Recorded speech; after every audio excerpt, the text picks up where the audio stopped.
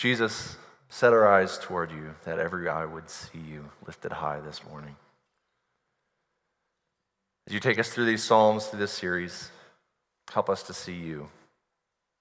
And we pray all this in your precious name. Amen. Obey or be destroyed. That's a weird way to say hello, isn't it? And yet, somehow, for some reason, that's how the psalmist chose to begin this collection of poems, this collection of songs. Obey or be destroyed. When I was a kid, I had a collection of favorite songs. Before I was old enough to walk, there was a record player next to my crib. When my little fingers were finally old enough to hit the play button on a cassette recorder, some of you know what cassettes, some of you still remember what cassettes are. Millennials don't. Cassette? No, actually that's it's retro now, right? When my fingers were old enough to hit play on a cassette player, I had one of those. When I was old enough to have a Walkman, I had headphones, and in the car, at home, at school, as long as I didn't get in trouble for it, I was listening to music. My dad used to say, he's in his own little world. My collection of cassettes grew, expanded, but I always had this small collection of favorite songs. Most of those songs were on one album, Thriller by Michael Jackson. It's true. And you may not know it to look at me now, but I used to be, at least when it came to Michael Jackson songs, quite the dancer. I know. I'll just take a minute and imagine it. I'll let you settle in that moment for just a minute.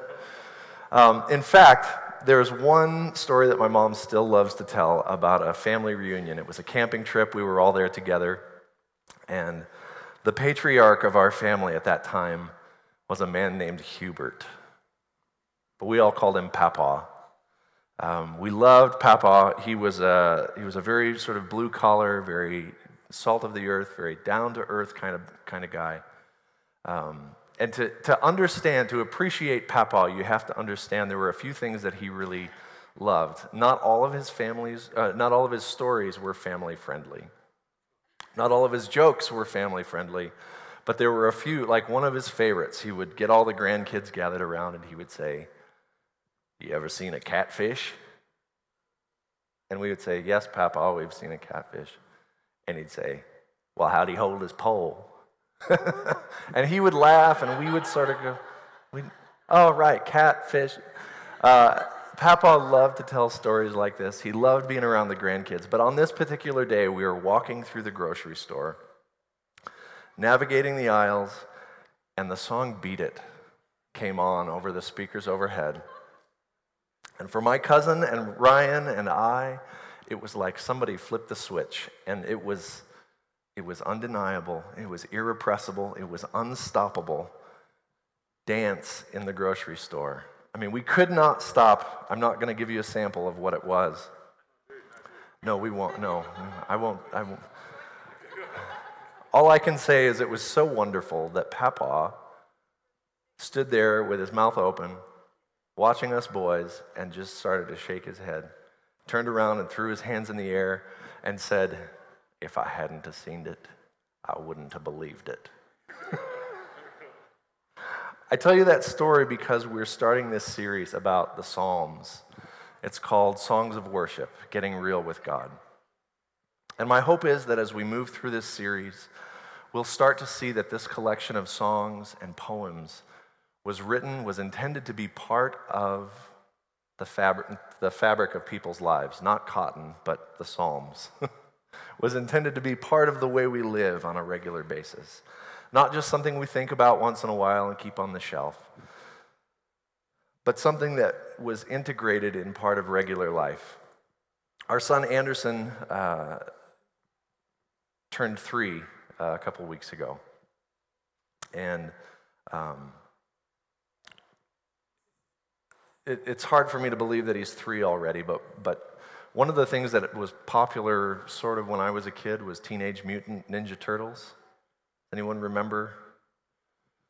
it's hard to believe that this is popular again, but Anderson loves Teenage Mutant Ninja Turtles. And so for his 3rd birthday, he got a gift that was some TMNT toys. And we hadn't really thought a whole lot of it, but we wanted to raise him right, so we made sure that he's got some Teenage Mutant Ninja Turtles. The other day, as he was playing, he was making all the noises that should go along with Teenage Mutant Ninja Turtles. The hi-yahs and the punches and the kicks and the psh, psh, ah, wah, yeah. And then it got quiet for a second. And then we heard, "We have a visitor here today. Hello, hello." One of the songs that Anderson is used to singing down in the Beginner's Life group somehow manifested itself right before a lethal punch was delivered by a Ninja Turtle. These songs have taken root in Anderson's life, and they show up sometimes in unexpected ways.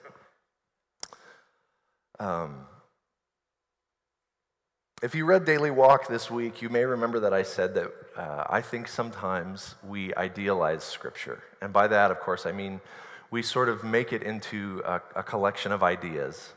They sit up on the shelf, and we study them sometimes, like the primary purpose of Scripture was something for us to know about. And I want to make a disclaimer that part of the reason we send out Daily Walk every week is that we believe that Scripture should be studied. We should engage with it on a regular basis. But if we forget that these stories are not just ideas, but it's actually a collection of thoughts, of emotions, of feelings from real people who had real struggles with God, then we sort of miss a good point or a good part of why we even have Scripture.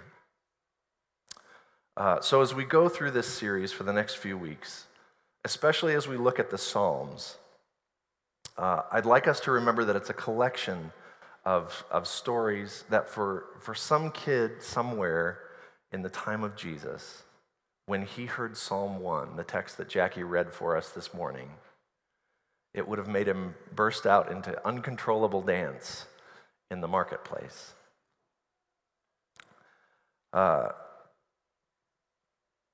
So this all brings me to our first recalibrate question for this morning. If you have your worship guide, you can answer this. And actually, before you answer this question, I want to give you permission to answer this question honestly. Sometimes we get to church and there are expectations about the way that we're supposed to answer, especially in the middle of a sermon. We think we're supposed to answer these questions in sort of a sanctified or holy way. A couple of years ago, our family went to San Diego to attend a One Project gathering. And while we were there, Ellie and Anderson wasn't old enough. He was just barely kicking around. But Ellie was old enough. She kind of was going through a phase in life where there was one song that we listened to. Please don't judge me when I tell you the name of it.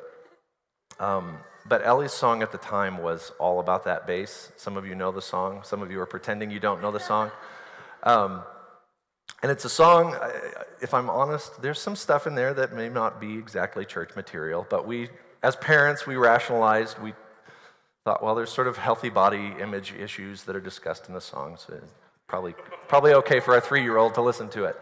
So it was one of Ellie's favorite songs. So we get to the One Project, church gathering, we're talking about Jesus, it's a beautiful moment.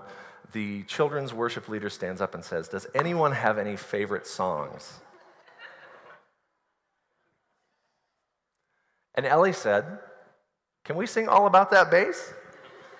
Now, there was another kid in the room, and his mom was there with him, and apparently she was a good parent because he said, "Yeah, let's sing All About That Bass." And his mom said, No, we don't know that song.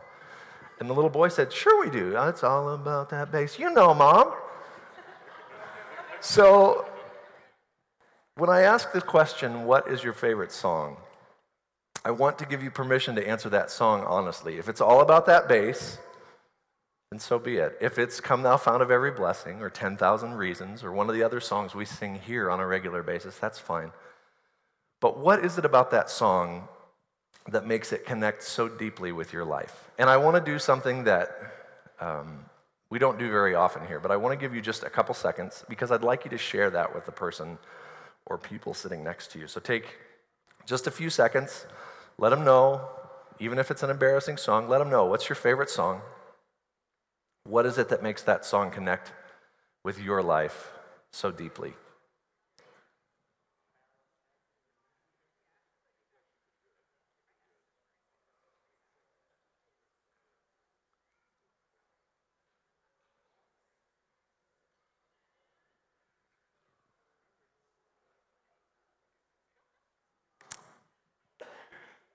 So as you finish up, I want to take a minute to share with you some of the lyrics of one of my favorite songs.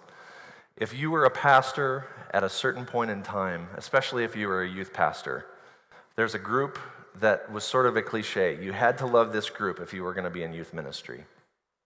And before I tell you who it is, no, it wasn't Plan C. But I want to share the lyrics to one of their songs for you because I think this song, I think of it as sort of a modern psalm. I think it sort of illustrates part of what we're going to talk about as we dig into this series. Some of you will recognize the lyrics right away, and it's not all about that bass. Don't worry. Here we go. I've climbed highest mountains. I've run through the fields, only to be with you. I've run. I've crawled. I have scaled these city walls only to be with you. But I still haven't found what I'm looking for. I've kissed honey lips, felt the feeling in the fingertips. It burned like a fire. This doesn't seem appropriate for church all of a sudden. I have spoke with the tongues of angels, and I have held the hand of the devil. It was warm in the night when I was cold like a stone. But I still haven't found what I'm looking for. Now I believe in the kingdom come when all the colors will bleed into one. And yes, I'm still running. You broke the bonds, you loosed the chains, carried the cross of all my shame. You know I believe it, but I still haven't found what I'm looking for. What emotions do you hear in the songwriter's voice in this song? There's expectation, disappointment, lust, fear, faith, doubt. I think of this song by the group U2 as sort of a modern psalm because the writer knew something that we sort of know, but we don't always acknowledge as a reality in our lives. And that is, when he sat down to write these lyrics, he didn't say to himself, well, I have some questions about the afterlife, and so I guess I don't belong in the kingdom of God anymore. He didn't say to himself, there are appetites, there are real struggles in my life that don't feel very holy, that don't feel very sanctified, so I guess I must not be a Christian anymore. Instead, he's very real about the fact that this is still a struggle. But there are some things we never give ourselves permission to talk about in church. We do this maybe for a few reasons. Sometimes we use the excuse that there are young ears listening, or that we're in mixed company, and so it wouldn't really be appropriate. So we have men's retreats. But sometimes we use those same reasons, those same excuses, as a reason not to talk about those things with Jesus, not to talk about those things with God. We sort of get in the practice of not talking about these less holy or less sanctified things, and so because we don't talk about them together, because we don't talk about them in church, we never bother to acknowledge with God that these are part of our life. Some things maybe seem too ordinary to bring to God. How you feel about your work, it's just work. How you feel about your boss, your coworkers. Maybe other things just seem too uncomfortable. I don't want to bring my appetites or my addictions or the shows I like to watch to God. Could it be that maybe we don't talk about those things with God because we're afraid we would feel compelled to do something different? For some of us, there are questions that I believe we never bring to God because we feel like they might shake our faith too much. If we follow this path too far, if we go too far in that direction, maybe we'll end up not believing the way we once did, or maybe it'll change our relationship with God altogether. So I want to encourage you this morning, and I think the psalmist would affirm this. As we'll discover through this series, there's no question, there's no concern, no issue that's unsafe to bring to God. We take this for granted sometimes, I think, because the society that we live in is very binary. It's very polarized. It's either one way or it's another way.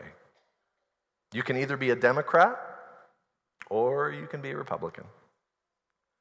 You can either choose Apple or you can choose Android.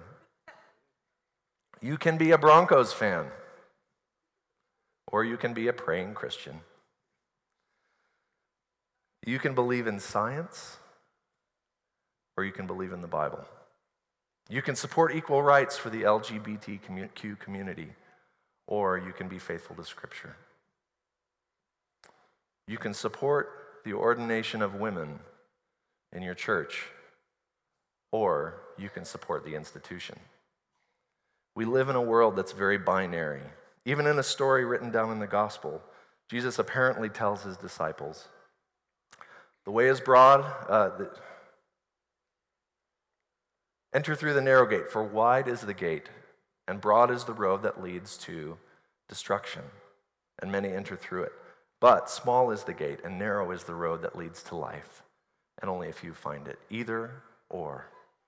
In the psalm Jackie read for us this morning, there is a stark contrast between the faithful, between those who follow the law of God, and the faithless, who will be destroyed.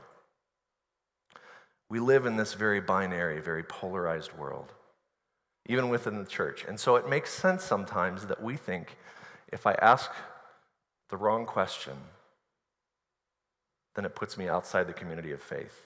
I want to be sure I fit in with my friends at church, so I won't even ask this of God. In what feels sort of like a former life sometimes, I used to be a barista. In fact, I was more than a barista. I was a certified coffee master. I had a black apron. Everyone else had a green apron. I had a black apron. And it felt good to put on my black apron. I mean, it meant that on a good day, I could smell a bag of coffee and I could tell you if it was a floral roast, if it was earthy, if it was herbal, if it was fruity, if it was spaghetti, I could smell, and I could tell you the difference between a semi-washed process or a dry process. That was on a good day. But on a Monday morning at 5 a.m., when there was a line of cars wrapped around the building, it meant that I could do one thing. I could push a button that made coffee come out, and then I could hand it to you. So I really liked working at Starbucks. I came into contact with people all across the continuum of faith backgrounds and different beliefs, and because I worked with such a diverse group of people, we had so many different customers come in, it was really rare that I offered my opinion, at least unsolicited. But one day, every once in a while, we would talk about something more important than football, which is hard to imagine if you know that we were in Texas, but it was every once in a while, we'd get to talk about some big things. And one day, my shift supervisor came out of the back room, looking at her phone, and she said, with all of the, let's say she used the word stuff, with all the stuff that happens in the world, with all the evil that's out there, with all the bad that happens in the world, I can't believe in a good God. With all the evil, with everything that is going wrong with this world, I don't understand how people can say that they believe there's a God, and that is why I don't go to church. Which brings us to our second recalibrate question this morning. Is there one thing, what is it that you've always wanted to ask Jesus, but been afraid to talk with him about? I won't ask you to share this one with your neighbor. What is one thing you've always wanted to ask Jesus, but have been afraid to ask him about? With all my heart, I wish on that day that I could have come up with words to respond to that question. With all the bad in the world, how could there possibly be a good God? How could there be room for me in church when I don't fit in with the people that believe in that? I wish I'd had the right text, the right words, the right phrase in my back pocket to just pull out and read. I wish that I had even had the words to say, there's room for you at my church. But because of where I was in life at the time, maybe it was because I still sort of believed that you couldn't ask the really difficult questions and still walk with Jesus. So instead, I stood there dumbfounded, not knowing how to respond. I'd like to say that I've since learned, and now I know, but the truth is I'm still learning. That when our world seems very either or, that Jesus still offers us another option, another way of seeing the world.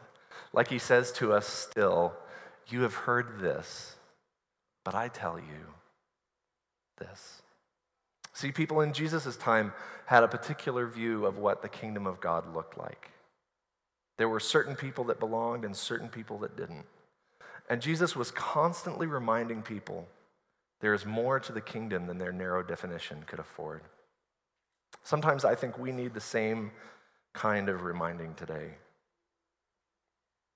So a week ago, Friday, I attended the Orange Tour in Denver with a group of our leaders here from the Boulder Church. And one of the speakers, who happens to be one of my personal heroes, his name is Reggie Joiner, and I get teased to no end because for some reason when I tell stories about what Reggie Joiner has had to say, his insights on Scripture, I've just started referring to him as just Reggie, or Reg, RJ. We don't really know each other. We've met once. He put his hand on my shoulder while he walked by.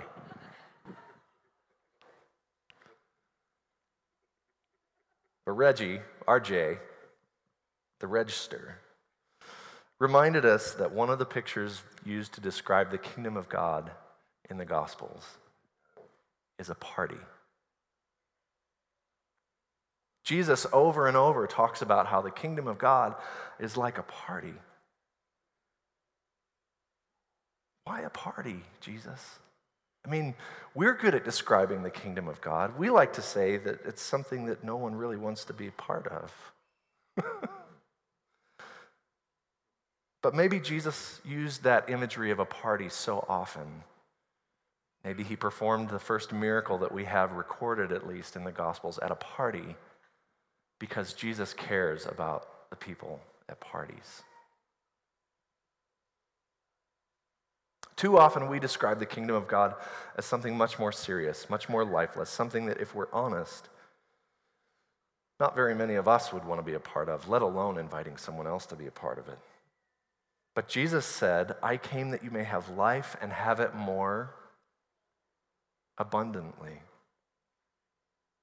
Not more religiously, not more obediently, not a dairy-free, gluten-free, sugar-free, fun-free life of thick wool socks, creeping only a little into the water on Sabbath, not celebrating too much for fear that we might splash water on our neighbor above their knees. No, Jesus said, I came so you could have life that is full, immersed, overflowing. So I chose Psalm 1 to introduce this series. And then I read Psalm 1, and I had to swallow hard because this does not sound like an abundant life kind of text. Obey or be destroyed. Have an abundant life.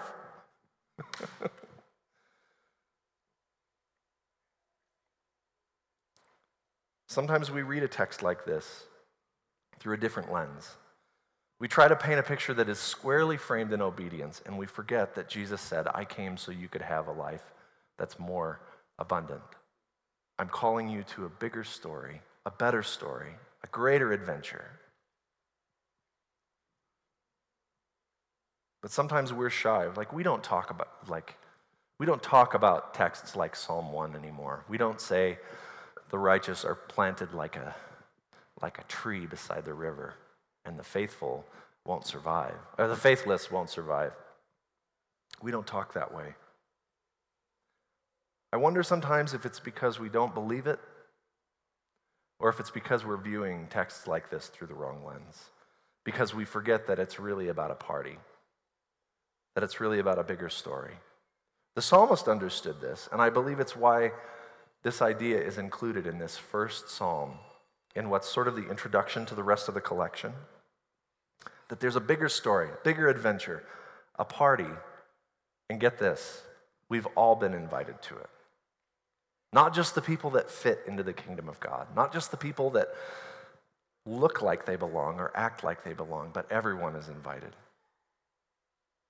And according to the psalmist, the best way to participate, the best way to see that, the best way to have some insight into that kind of life has to do with the way we live on a daily basis, something that's connected with the law of God.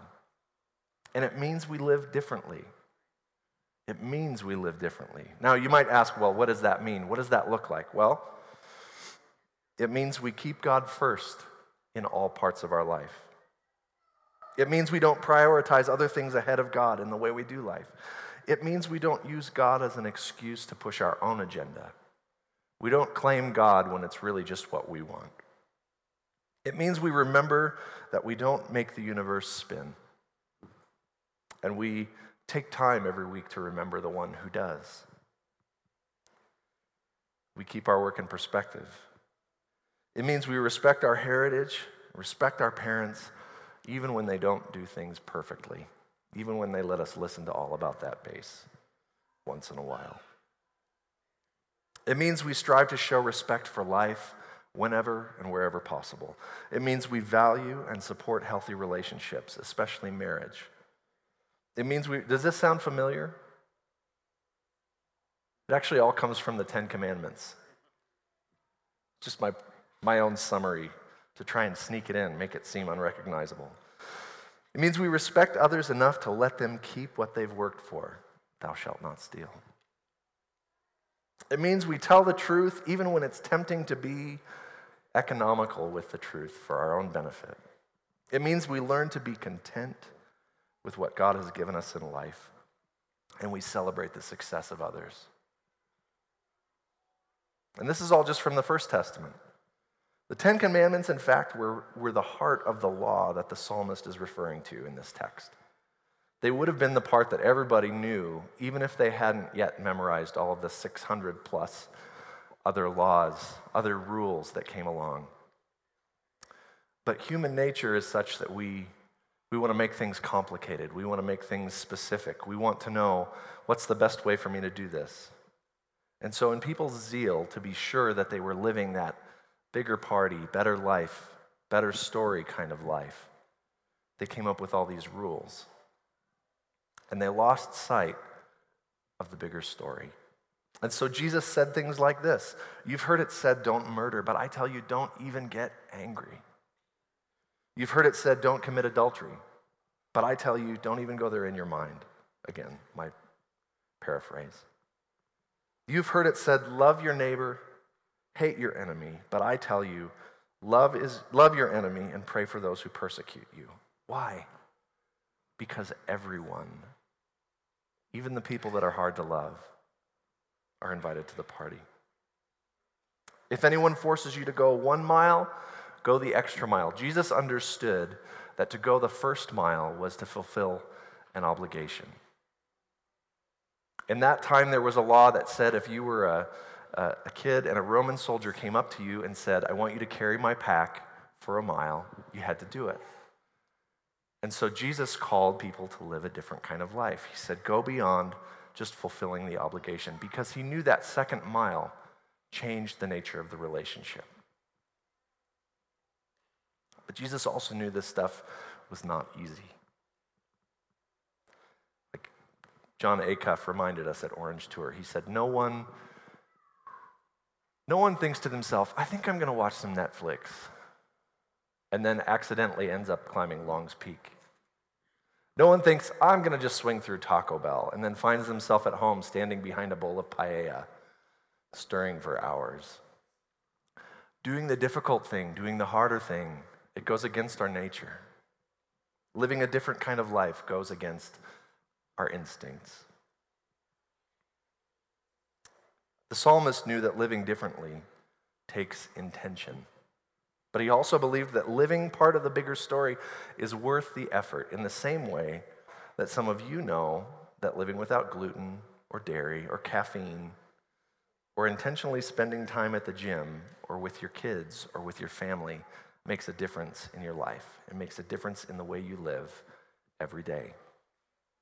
And what I'm about to say will come as a shock to some of you, so I want you to be sure that you're in a good space, a happy space, before I say it. I'm going to confess to you that I am not extremely disciplined when it comes to exercise. But I've always wanted to be strong. Like, I wanted to be the guy that, someone's trapped under a car and he's just sort of the unassuming, frumpy guy that walks down the street and is like, ha-ha, and can lift the car and do that. My brother-in-law, Dalton, is that guy. Although you can kind of tell when you see Dalton, when Dalton comes into a room, you can kind of tell, oh, he could pull the car off the... But I've always wanted to be like the unassuming, I really believe in something that I call quiet confidence. Like, you don't have to swagger into a room, but you know that you could if you needed to. There was another one of my, I have a lot of heroes this morning, but one of my heroes is a musician named Paul Maybury. He's a drummer, he's a producer, but I got to hear him talk about how he makes music and why he practices and why he goes through the routines and practices the really simple, I call them rudiments in drumming. Why he does that is, he said, as a musician, I want to be able to serve this song. If the moment is right, if the song calls for something, I want to be able to take that song wherever it needs to go. And so I have to practice the basic stuff. Even though I'm not constantly thrashing away,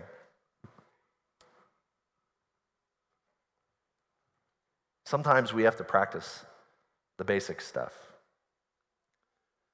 We all want to play not all of us want to play, but I always wanted to play the guitar. That was always, for me, it just clicked. But sometimes you have to start with the basic stuff. If we want to be strong, if I want to be the guy that lifts the car off the trapped person and is the hero, it's going to require me to live a different kind of life. It's going to require me to maybe wake up 5 minutes early and do, a push-up. Ever. I don't have to be built like Arnold. I don't need tree trunks for arms. But until I start to practice the discipline, there's a connection between how we live our lives every day and the bigger story that we want to be part of, or of which we would like to be a part, for Mark. But understanding this choice is a foundation for the way that we walk with God. We can either decide, I'm either in or out, or we can say, Jesus, walk with me on this. I need this extra time.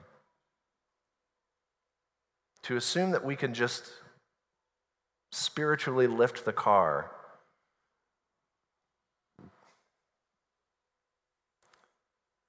there's a difference in the way that we exercise spiritually and how that builds the strength of our character. Understanding that this is a choice, the psalmist understood this, and woven into these verses, this verse in particular, is the idea that we can wrestle with God without worrying that our questions somehow disqualify us from being part of the community of faith.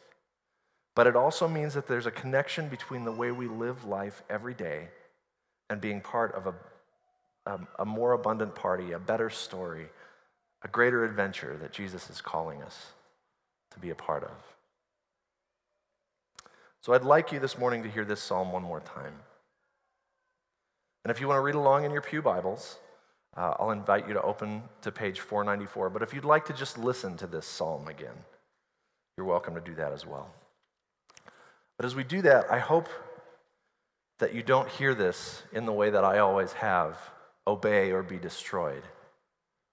There's definitely some of the obedience language in this text. But I hope that you'll hear it as an invitation to you, to the people around you, to be part of a bigger story, a greater adventure, something beyond what we can imagine, a more abundant life. Blessed is the man who walks not in the counsel of the wicked, nor stands in the way of sinners, nor sits in the seat of scoffers. But his delight is in the law of the Lord. On the law he meditates day and night. He is like a tree planted by streams of water that yields its fruit in season, and its leaf does not wither. In all he does, he prospers. But the wicked are not so. They are like chaff that the wind drives away. Therefore, the wicked will not stand in the judgment, nor the sinners in the congregation of the righteous. For the Lord knows the way of the righteous, but the way of the wicked will perish. As we dig deeper into this series, as we hear the psalmist getting real with God, my prayer for you and for me is that we will be planted, that we will commit to being part of this journey with Jesus. However far we may feel because of the issues going on in our life, that we recognize that God walks with us on this journey. And because of that, we have hope.